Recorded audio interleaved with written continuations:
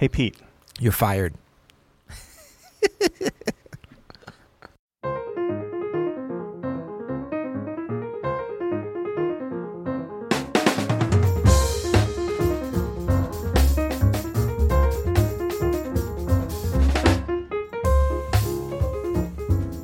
I'm Adam Manis. And I'm Peter And Martin. you're listening to the You'll Hear It podcast. Daily jazz advice coming at you. About to be solo jazz advice coming at you. Apparently, I've been let go. We're both fired because it's hot in here. I feel it's like still fire. hot. I feel it's like I'm literally on getting fire. hotter. We're not doing headphones today. I can't take it. I can't take it either. take We're it. just gonna freeform this this topic of how to hire Yeah. and fire. I want to fire the.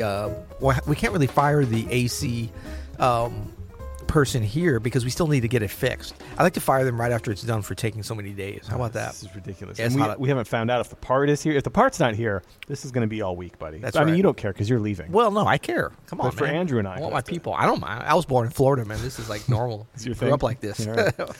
Okay, so we're talking about how to hire and fire. I think specifically in the context of mostly bands. I mean, Yeah. that's what we're talking about, right? Yeah, Have yeah. you had any experience on either end of those? I've had experiences on both ends of this, and both have their challenges, Right. For sure. And I think both, you get better with experience, for sure. Have you been getting better lately? Yes, I have been. I have been. Yeah, yeah. No, it's never either hiring or changing the lineup up or whatever you're doing is never easy. Yep. Have you ever been fired? Yes, absolutely. That's where I've learned how to do a lot of this stuff. I've been fired, and most recently I think for the first time ever, I fired myself off of a gig. Really? Yeah, the opera. Oh, the opera. I that's right. absolutely fired myself. You were like, looked in the mirror and you were like, Peter, you're fired. That was actually a new experience. But you know what I think all these have in common? And we talk about mindset a lot here.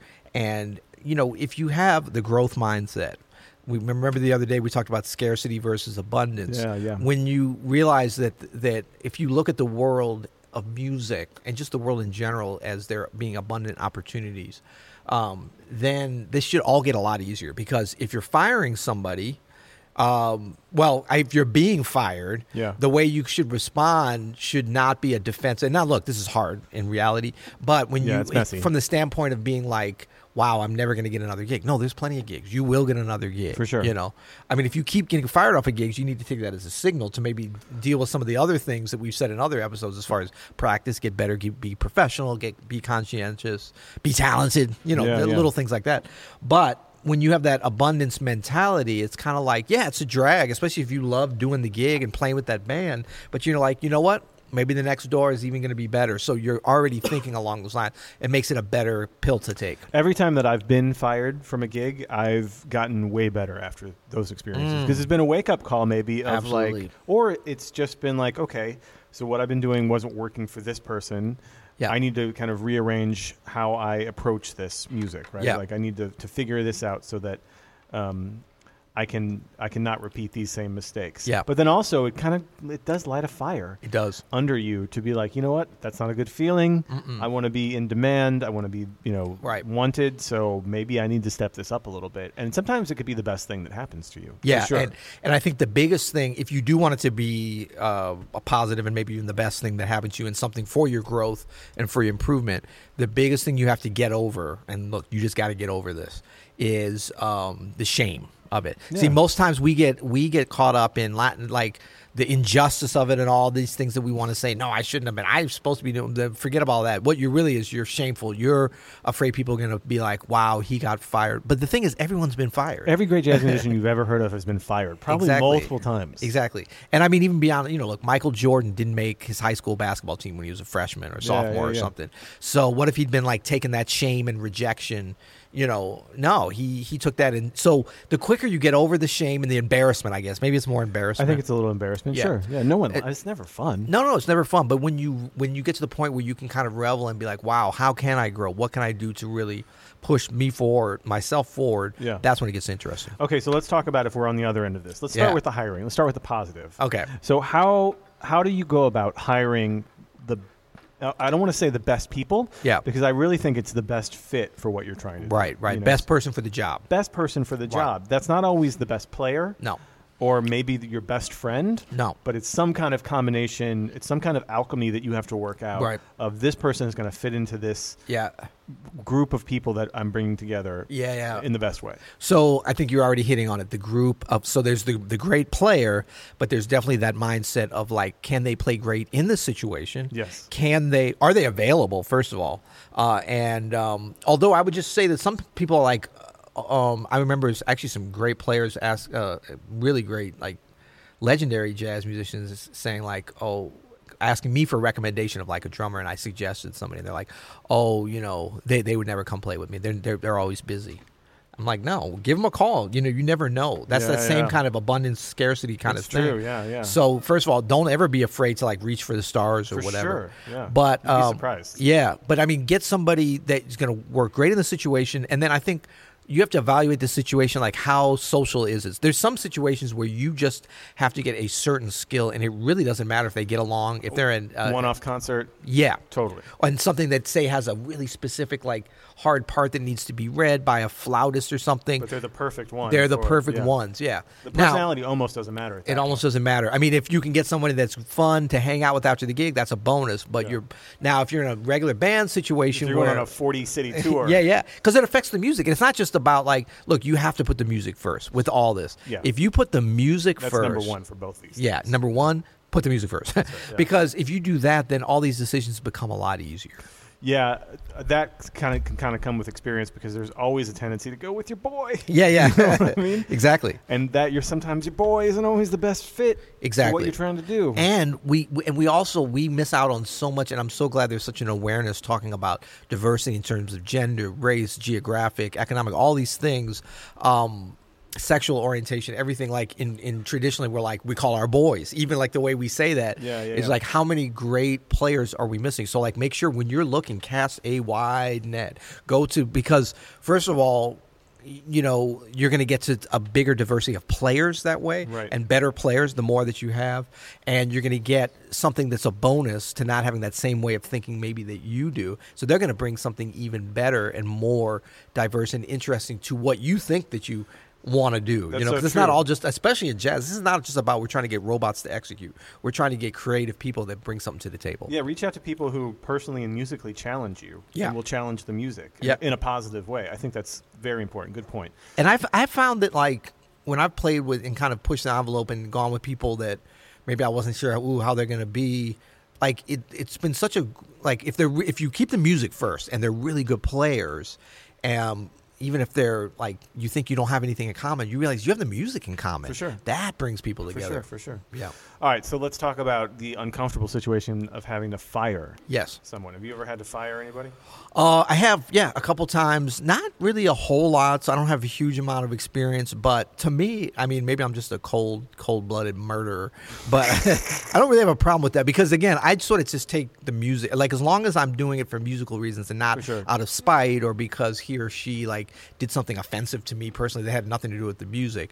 Like, if you keep the gig in mind, then it's just about, like, if you're the one who's empowered to make these decisions, it's just that's part of your job. Is like, if there's somebody that can better fit into the thing, of course, I think it's important to give somebody a chance.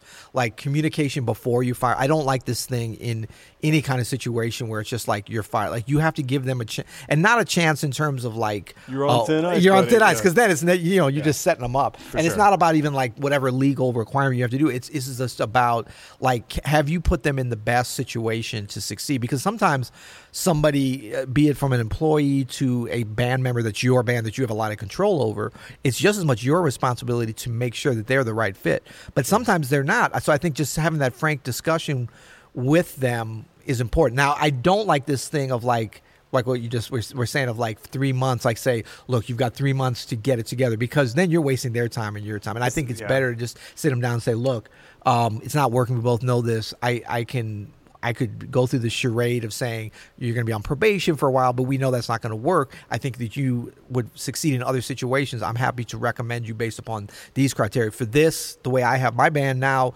or the way this band is going, it's just not, your skill set is not a good fit. It's probably not even what you want to be doing if you really look at it. Yeah, and the way you just phrased that, I think, is a good point, because you don't have to give them every single detail of why. Like, I'm firing you because you missed that change in the last 2 gigs or whatever. And it's not even good because then they're going to come back and be like, oh, well, you missed it. Then, and so like you don't want to get into a dialogue. So when you actually have to do it, keep it short.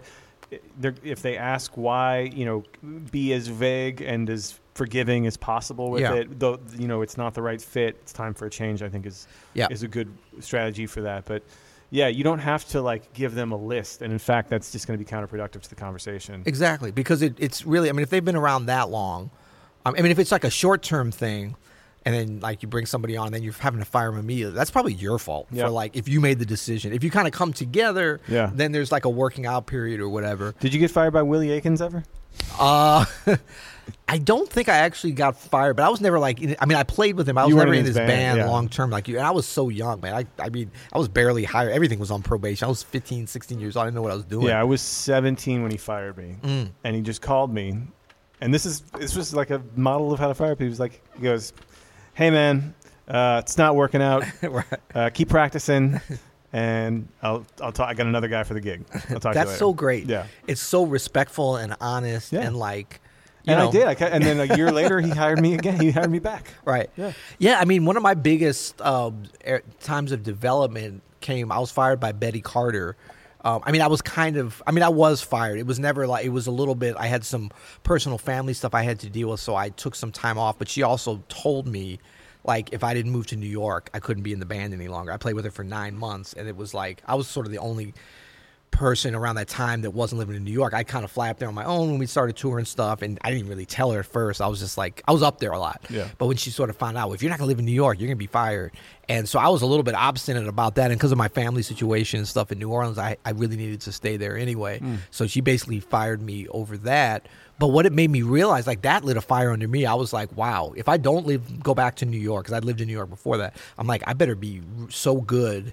And I wasn't that good. I mean, I was good enough to do the gig, but not enough for her to be exactly like, live in New Orleans. And and so I started getting a mentality of like, okay, if I'm going to play with the big boys, the Betty Carters of the world, then I better be so much better than everybody else that they don't mind flying me up there or the inconvenience, because it is an inconvenience. New York, especially back then, was like the center of the jazz world. It's a little different now. It's a little bit where she's coming from. Yeah, and like, who was I? So at the time, I wasn't like, what's wrong? I mean, I totally understood it. So that was more of a. But that did help me a lot, actually. That's cool. Yeah. Well, this is a fun conversation. Yeah, I was kidding. You're not fired, by the way. Oh, thanks. Yeah. But you are on probation. I should hope not. We have two more podcasts. In 2 days, they check back with me. All right, so it's still hot as hell in here, but you can. We're still making jazz educational courses at OpenStudioJazz.com. We could make a fried egg on top of this as well. Computers burning up. Go to OpenStudioJazz.com. Check out our new platform. It's like lightning fast. There's a bunch of hip new features like quizzes, practice routines, clapping as I emphasize. Oh, that's too hot to do that. And also, You'll Hear It, just so folks know, is still in effect. Go to you'llhearit.com.